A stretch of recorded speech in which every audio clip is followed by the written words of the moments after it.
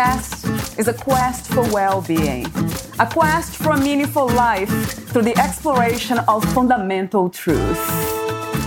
Enlightening ideas, insights on physical, mental, and spiritual health. The inspiration is love.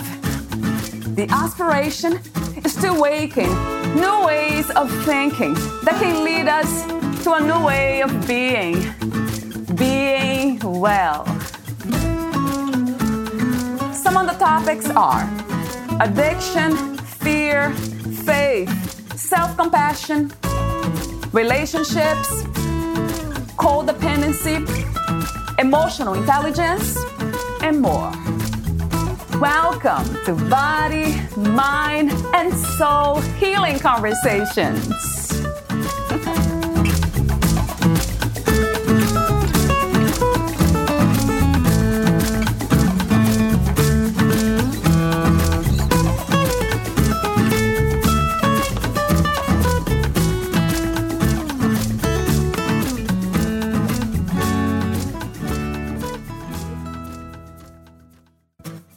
Every life lived is an untold story waiting to be written. What I have discovered is that the mind does not know. It only collects information. It can help me drive a car and remember how to turn on the coffee pot. It can help me spell and write stories that have meaning to me. It remembers sometimes where I put my keys and how to get to the store. But when it comes to decision-making, it is truly inept. A light switch on a fake wall, disconnected from its power source.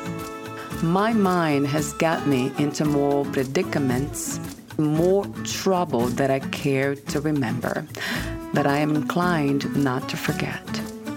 Writes Candace Conradi. In this episode, Candace Conradi talks about the mind, spirituality, and everything in between. Candace George Conradi is a published author, founder of Writers' Inner Circle. She established a live mic forum for writers.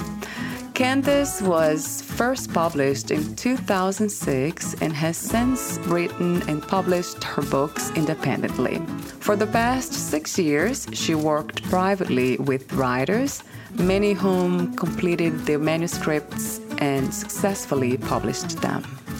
A practitioner of human design, she has received formal training and it is certified as a Living Your Design Guide. To read Candace's full biography, please visit fitforjoy.org/podcast. Here is the interview with Candace Conradi. In your own words, who is Candace Conradi? Oh, it's so fun. I've never thought about that. I had a minister, a mentor of mine years ago tell me I had lived 6 lifetimes. And I was only 40 at the time. I'm a passionate person. I'm prone to work hard at what I do. I do believe in myself now, which it's taken me a long time to get there, 60 years. I trust that part of myself.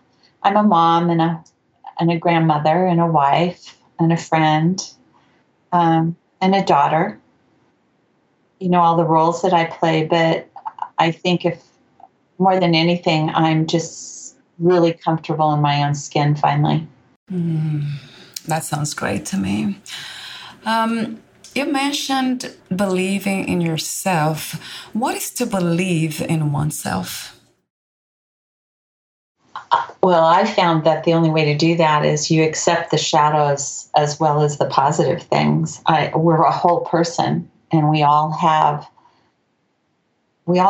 parts of us that aren't necessarily things we're proud of, and but they can serve us. The shadow serves us. It keeps us safe sometimes. It warns us. It it alerts us to a situation that might not be good. It also allows us to have compassion for others because we all have shadows. And the one thing I found that keeps people from being comfortable in their own skin is really accepting their flaws. We all need to have this Facebook persona that life is perfect, and that's just not true. It's complex and it's messy, and it is beautiful, but it's also challenging and hard. Right. I have been reflecting a lot more lately. It's funny that you're talking about this today, about the integration of quotes and quotes bad and good, the parts of us that's good and bad. I really think that without what we call bad, we cannot be good, or we would never know what good is. Yeah. Yeah, you need the contrast for sure. I it's silly to think that anything is all one thing. When I've talked to groups, I've always said, a coin cannot be cut into one side. There's always two sides, right? Yes. Oh, yeah. And so we are that coin. We're that gem, and it's a precious thing to be able to embrace that. What do you call it? Wisdom, acceptance, being spiritual? Well, I think we're spiritual whether we think we are or not. But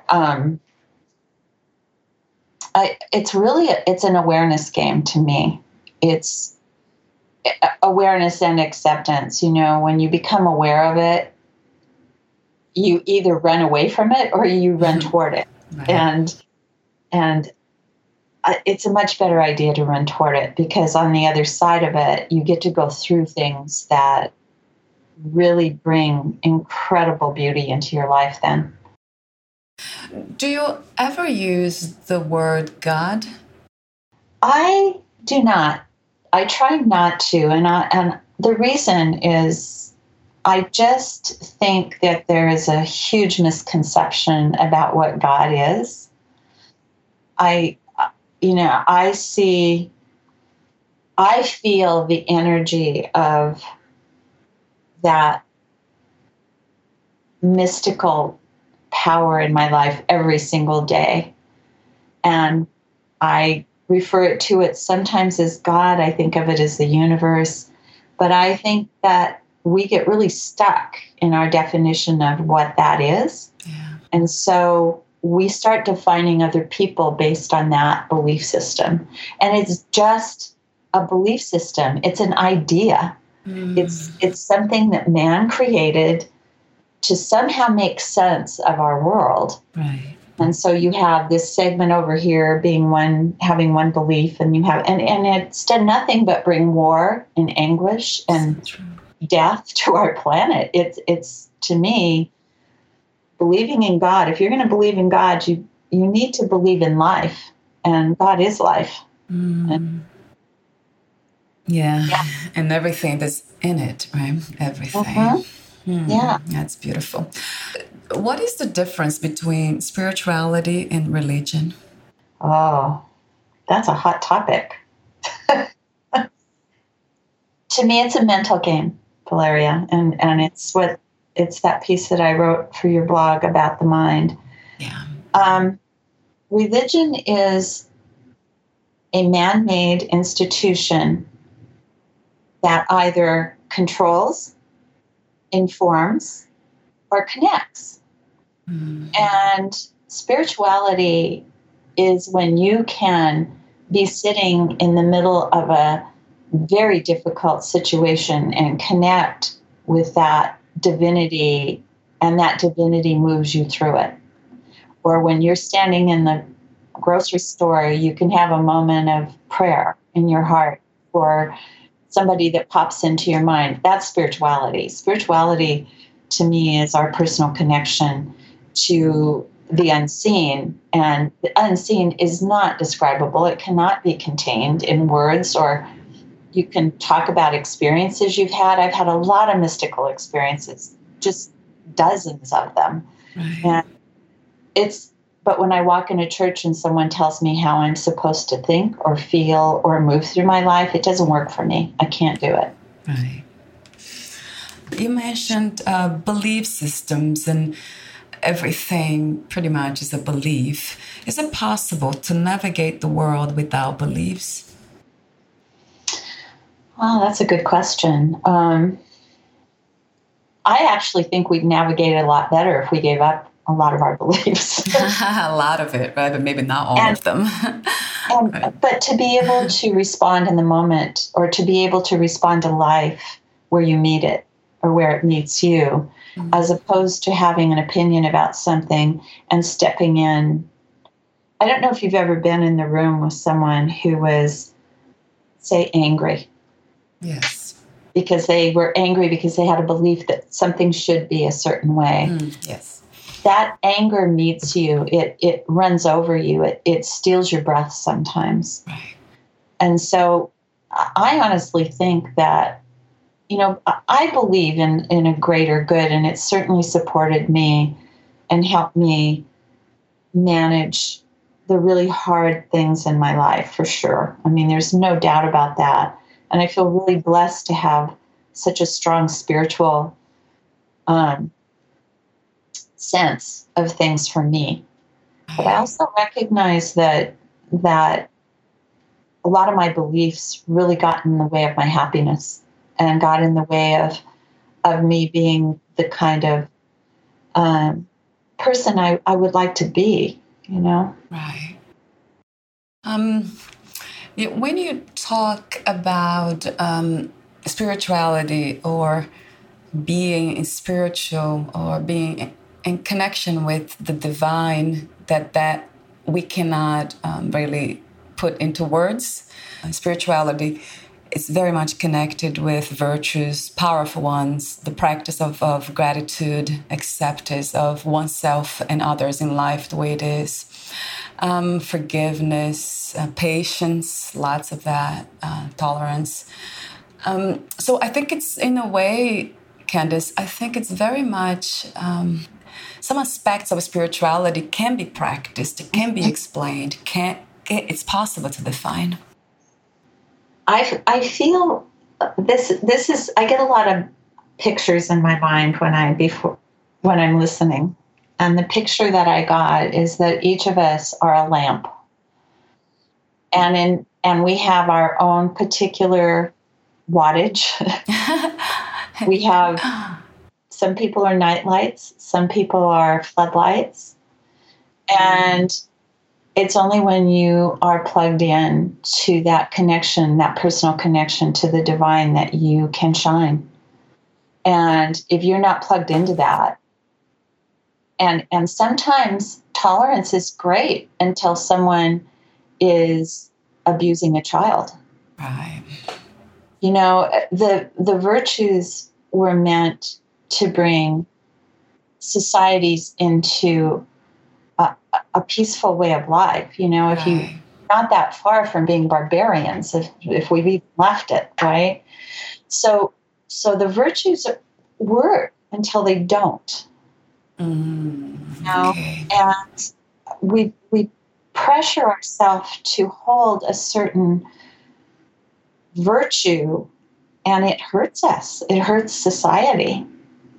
I mean, I'm not to be political, but I would say it's happening in our world right now. I don't want to go there, but we need to call out intolerance, and we have to. That's where I think everything has its good and bad piece to it, like we do. It's the shadow side we don't want to look at. So we idealize virtue in a way that turns us into martyrs, and we stay in places we shouldn't, or support people we shouldn't, because we think it's the right thing to do. And if we just took a little bit of time and spent some time with ourselves, there would be a clarity the clarity that has come to me over the last 6 years has been It's just been a miraculous event in my life. And it's changed everything for me. Yes, I agree. Virtues will work like sense of morality. Obviously, we need that in societies. We need to have a sense of what's right and what's wrong at this level, right? Even if we are aware of different different levels of existence. What I try to do, one, I think most people, they're not able to go from one place, like the place of fear and hate, to love, or to that level that you speak of this, deep understanding of what life is about, what I am about, who I am. This is really something that I don't think humanity it's ready at this point. So I think this is a thought. What I try to do in my personal life, starting with my own family, is just like I practice virtues around them all the time. But one of the reasons I recognize that if my virtues are becoming the rulers of my life, and now I'm just following rules that I have created for myself, my mind, is that when I become fearless, there's no fear there. When I have to walk away without any fear. This fearless state, I call it like being free to love. Now you're in alignment with yourself, like I love myself as whatever I represent. And I'm now willing to take my own mind's rules, like you said, virtues as a guide. So now I'm free to just navigate in the way that the spirit wants to navigate, quotes and quotes, the spirit. I don't know exactly what that is. What is love to you? It's connection. It's connection. And we're not always connected to someone. You can respect and honor life. The feelings of love that you feel happen when you have a real strong connection to someone. And I remember years ago when the soulmate movement was afoot. Everybody should have their soulmate, And I remember, it could have been Reverend Stevens who said this, your soulmate is not going to make your life easy. It's going to that person will call you and challenge you to be the best you can be. Love should ask that of us. It should demand it of us, And if that state of love, there is compassion and acceptance that can be really beautiful, but it can also be hard. It can make you mad. It can make you resist things that are good for you. I mean, it calls to the very core of who we are.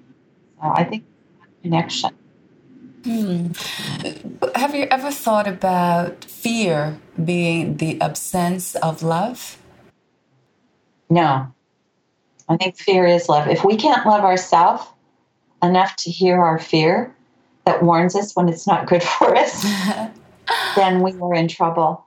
But I think you're speaking of fears that are connected to danger. How about self-created or like fears that come from delusion, from trauma, past traumas? Well, or conditioning, Valeria. Fear, real fear protects us. Not self or incorrect fear separates us. So I can look at, not me, because I feel very blessed to feel part of a human family, and it comes in many shades and colors, right? Sizes and beliefs and all the things that we're made up of. But someone can look at someone different than them and become fearful because of a conditioned belief that they have been indoctrinated with. And if they spent any time at all with that difference, they would find a part in themselves that they didn't know existed. It's really unfortunate that we lock ourselves in so tightly. So Yeah. true. Yeah. Do you believe or do you think that most of our fears are actually conditioned? Absolutely. Our instinctual fear is not. It's part of our body's way of protecting us. Our mental fear is the resistance is fed by the mind. And the mind creates all the problems and then blames it on somebody else. Yes, so true. Right. Can you give me your own definition of what is to become fearless? Oh, I have mental fear all the time, but fearlessness to me, and I don't listen to my mind anymore. I'm really clear about that. But to me, fearlessness is being able to be who I am without apology. And can you give me one example of that? There would have been a time in my life when if someone had asked me about God, I would have concealed how I really feel and gone into a very acceptable version of what that might be for others in order not to stand out or feel rejected by anyone. Right. That makes sense. Yeah. Yeah. There's a question that I wanted to ask you in the beginning of our conversation. Yeah, I think you speak of a personal healing experience that you went through. Can you talk to me a bit about that? Yeah, I was raised, my family, I was very conditioned to be afraid. I raised myself from the time I was 8, pretty much. My father was not around. My mother worked full-time, owned a business, and I did a lot of self-care from the age of 8. And so when I grew up and I became a mother, I had a lot of ideas about how that should look and about how I should be a mother and how I should tell my kids and how I should, and as my children grew, it was easy when they're little, right? But as children grow and become young adults and go into adulthood, there's no place for that. There's a transition that has to happen between you and your children if you want to stay connected to them. And I was still trying to control everything. And when I realized what I was doing, and it was out of love and it was out of ignorance, and I didn't know better. I didn't understand the dynamics. And I wrote a book for baseball moms called Diamond Moms, A Mother's Guide to Raising a Baseball Player. And this is when our youngest was in college. And so I'd raised 4 children at this point, and my learning curve had been very slow. It wasn't nearly as quick as I wished it had. And when I used to talk to parents about their kids, what I would tell them is, you're not raising a child, you're shaping a person. And so when I came to respect my children's individuality and their way of expressing life and their choices and trusting them, the fear dropped considerably. The barometer went down. And I also realized that it wasn't my place at some point to insist on them being a certain way. No, that's okay. How did you come to that understanding, Candace? Well, when I was 60, my son gifted me with a reading for a human design reading. And I had been through years of counseling, Polaria, trying to come to terms with my family of origin. And when I found this, I was given permission to let go and be myself. We can't be who we are when we're holding on to other people and trying to make them into our own image. It's not our job. What a powerful lesson for you it was, I'm sure, and what a wonderful message. It's a gift, Yeah, to put out there. Control has a lot to do with fear. pretty much most of our behaviors, right? Of the way we think, they're conditioned to and connected deeply to fear. That unnecessary fear, really. And this is what is really, it's so tough for most of us to, it's challenging, really, for us to let go of those fears and just trust. I love that. I love the idea of trusting life more, just trusting everything and just being, this is interesting that we're going against our own instincts then. Just being, just being free. This is another question I have for you. I think this is the time to ask. What is the difference between instinct and intuition? I think they're the same thing, really. I really do. If it's a feeling, you know, I really think it's really body intelligence, and it's getting out of the mind. You know, our brain hears the message and helps us. It moves our body, right? It helps us breathe. It keeps our heart going. It helps, but it's not supposed to be directing our life. It's an information center. Yeah. So when you have an instinct, I'll give you a perfect example. I have really strong intuition. I mean, crazy strong intuition. But I don't always listen to it. And this is a very simple explanation. But I had turned on the water in my sink, and we have a really deep sink in our kitchen. Yeah. And the doorbell rang, and I walked away from it, and this instinct said, turn the water off. Right. It had a voice, and I said, I won't be that long. Mm-hmm. And my husband came in the kitchen, and he went, oh, God. And it was almost, the water was almost. And so it's that little small voice. Yeah, it is, Candace. That's so interesting. Maybe that's the reason why we don't listen to it, because it's too subtle, right? Well, we're not taught to listen to it. We're taught to, what is the first thing a parent says to their child when they make a mistake? What were you thinking? Right? We are taught that the mind is everything, and it's not. Wow, I love that, of course. Because I think what I'm really finding fascinating about talking to others, you are one of these people that I talk to these days. It just confirms a lot of the things that I already knew or know, but I still... like we talked earlier, it's a challenge, right? To listen to that voice and to really, really, really listen to it and live like that every single day, every moment, in every situation. This might be just a practice for life. Mm-hmm.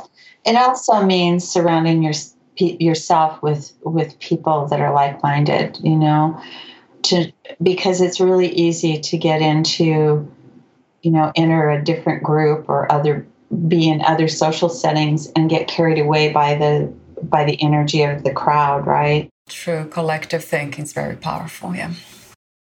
So it's important to, if you're really serious about it, to put yourself in an environment where you can practice it with other people that can help you stay aware, and that's the work that I'm headed toward is helping people live their design and to feel comfortable in their own skin and to create groups and communities where we can practice together and bring the experience back together so we can look at it and say, wow, that's what happened. Not judge it, not try to figure out how to fix it, but to just learn from it, right? Yes, I like that. At a professional level, I think, that's what I'm trying to do, it seems to me, with my work.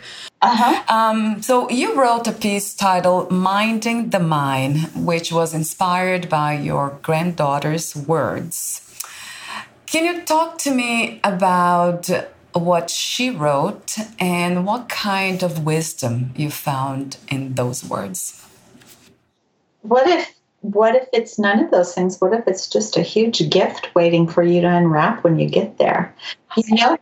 Yeah, see what our mind does? It starts weighing and measuring everything and telling us and dictating to us how we should feel about something. What if there was no belief? What if you just walked into it thinking there is this massive red wrapped bright ribbon pack waiting the time?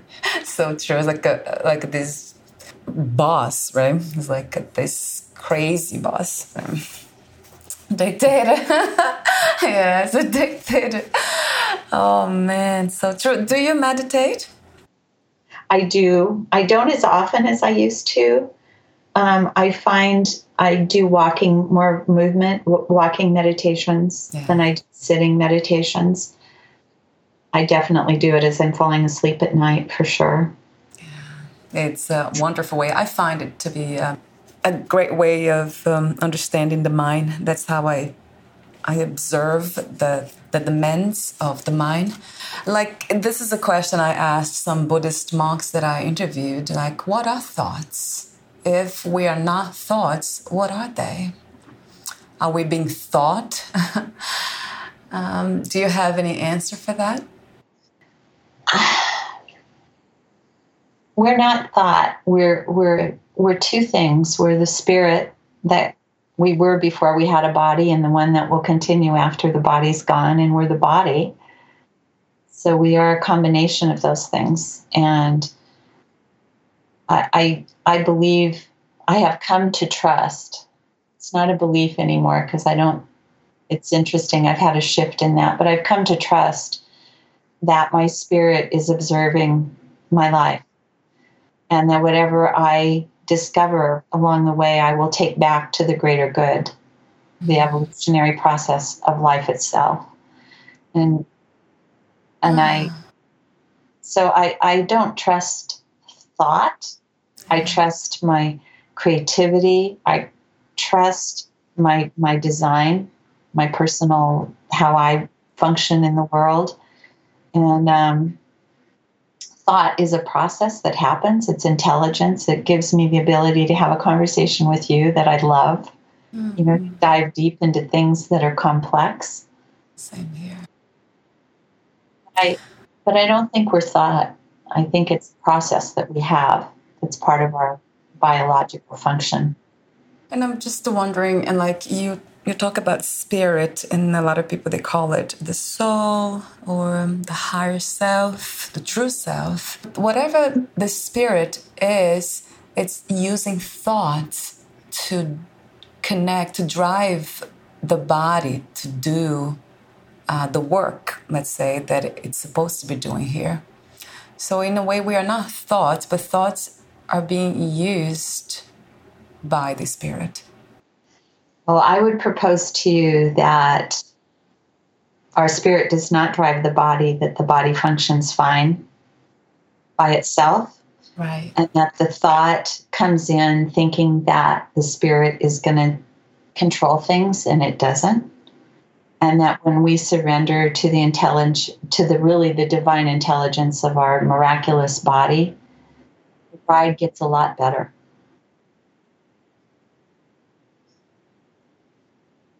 I would love to help you. I know. I'm trying to. I'm thinking here, but I'm trying to get beyond thinking. And let me see if I can. Are you saying that the body, which is, it's something that, the intelligence in the body can actually guide us through life. We don't need the thoughts, the influence of thoughts, but just for the practical activities like remembering things, doing right. Wow. But that makes so much sense, because the body, sometimes I find myself like happy for no reason. The body's just like really happy, and that makes the mind happy and everything happy. And I don't know why exactly. Like not this moment. I know I'm happy because of the conversation, probably, but I think it's more than that. It's the connection that I'm having with you that's beyond thinking. I'm like, oh my God, and then something in me gets really excited. And that's so funny. And I feel my stomach and everything. It's just kind of funny. How interesting. Yes, it is. It's amazing. Yeah. It's an amazing experience. What is the difference between wisdom and experience? I think wisdom is the residual effect of experience. I don't know that wisdom comes. I mean, I have met people that are old souls, that feel like old souls, that just have an innate sense of things. But I think for the majority of us, wisdom is really a byproduct of experience. And a lot of times we have to go through something to be able to have wisdom. I know for me, that is certainly true for me. And it isn't true for everybody, Valeria, but I do think it's true for the majority of people. Yeah. You wrote about a kind of practice exercise called WAIT, WAIT. Can you please explain what it means? Yes, and I'm working on the next blog for you around that. Good. Yeah. Waiting is our only protection in life. And the more practical example I offer people when I'm talking about this is we have a traffic light as I leave my neighborhood, and I'm heading out onto a busy street where cars are going anywhere between 45 and 60 miles an hour. And I do not pull into the intersection when the light turns green. I wait and make sure the cars have stopped because I've seen too many cars run that red light. I think that it's a metaphor for the value of waiting in life. Our mind tells us we have to move, we have to fix something, we have to say something, we have to address something, and we jump into things. We give our opinion before we're asked. We do a lot of things. We take a lot of action. We say a lot of things instead of waiting for the correct moment, the moment that makes room for our conversation, or makes room for us, or makes room for our business, or our passion that we are doing in life. I made a lot of stupid mistakes trying to make myself do businesses that I didn't wait. I didn't wait to ask people. I didn't honor their space, and we can only be received by life if life has energy to receive us, and that means each person also, right? So by waiting, we protect ourselves from dead ends and from being hurt, and it's the pause before we take the action that counts more than anything in the world. Do you want to go through each letter as you have written wait, ask, instinct, and trust? Or this is sort of summarizes everything? We can do that. It might be an easy way. And I forgot tell me what that was again, because this is embarrassing. I forgot what I wrote. No, I think you covered by saying what you just said. It covered everything, really. Yeah. Wait, ask, use your instinct, and trust. Yeah, that's it. Yeah, and asking honors everybody. Would you like to hear what I have to say? Would you like to go to the movie? And could you ask me if I want to go to the movie so I can hear my answer, Yes. Yeah, it's a beautiful, if I was gonna rewrite the virtues, I'd rewrite them this way. Yes, I like this. Yeah, I like it a lot. It makes so much sense too. Would you like to say anything before we move on about the subject of minding the mind and self-awareness, wisdom?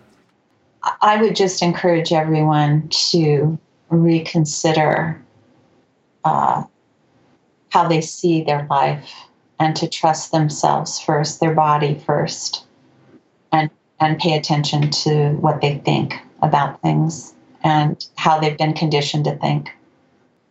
What is another word for healing? Wholeness. Wholeness, yeah. How do you define success? For me, it's satisfaction. For others, it's being happy doing what they do. What was the hardest lesson to learn about yourself, others, and life? Oh my God. That it's okay to be who I am, and it's okay that they're who they are. Yeah. Hard, tough lesson for me. Wow, for all of us, I would say. Well, for me, has been too. What is to be strong? To accept your weaknesses. Self-acceptance.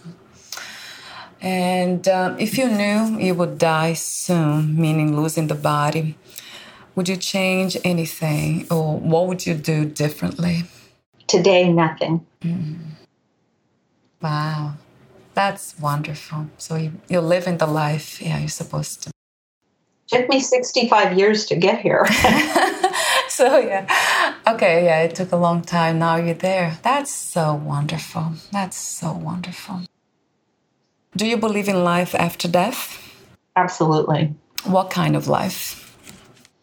I think that's a mystery, and I love the mystery, but I've had a lot of contact with people that have died over the years, and so I know every part of my being trusts that there's a part of us that never dies.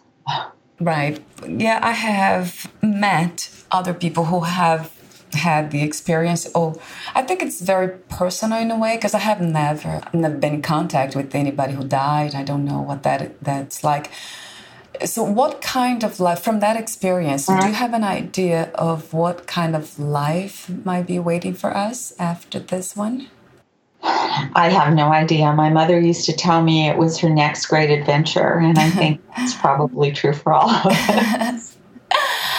Okay, so I guess my next question is, would you be okay with the thought, the idea that there's nothing, that life is what's happening now, in this exact moment? There's nothing after here. Would you be okay with that knowledge if it was true?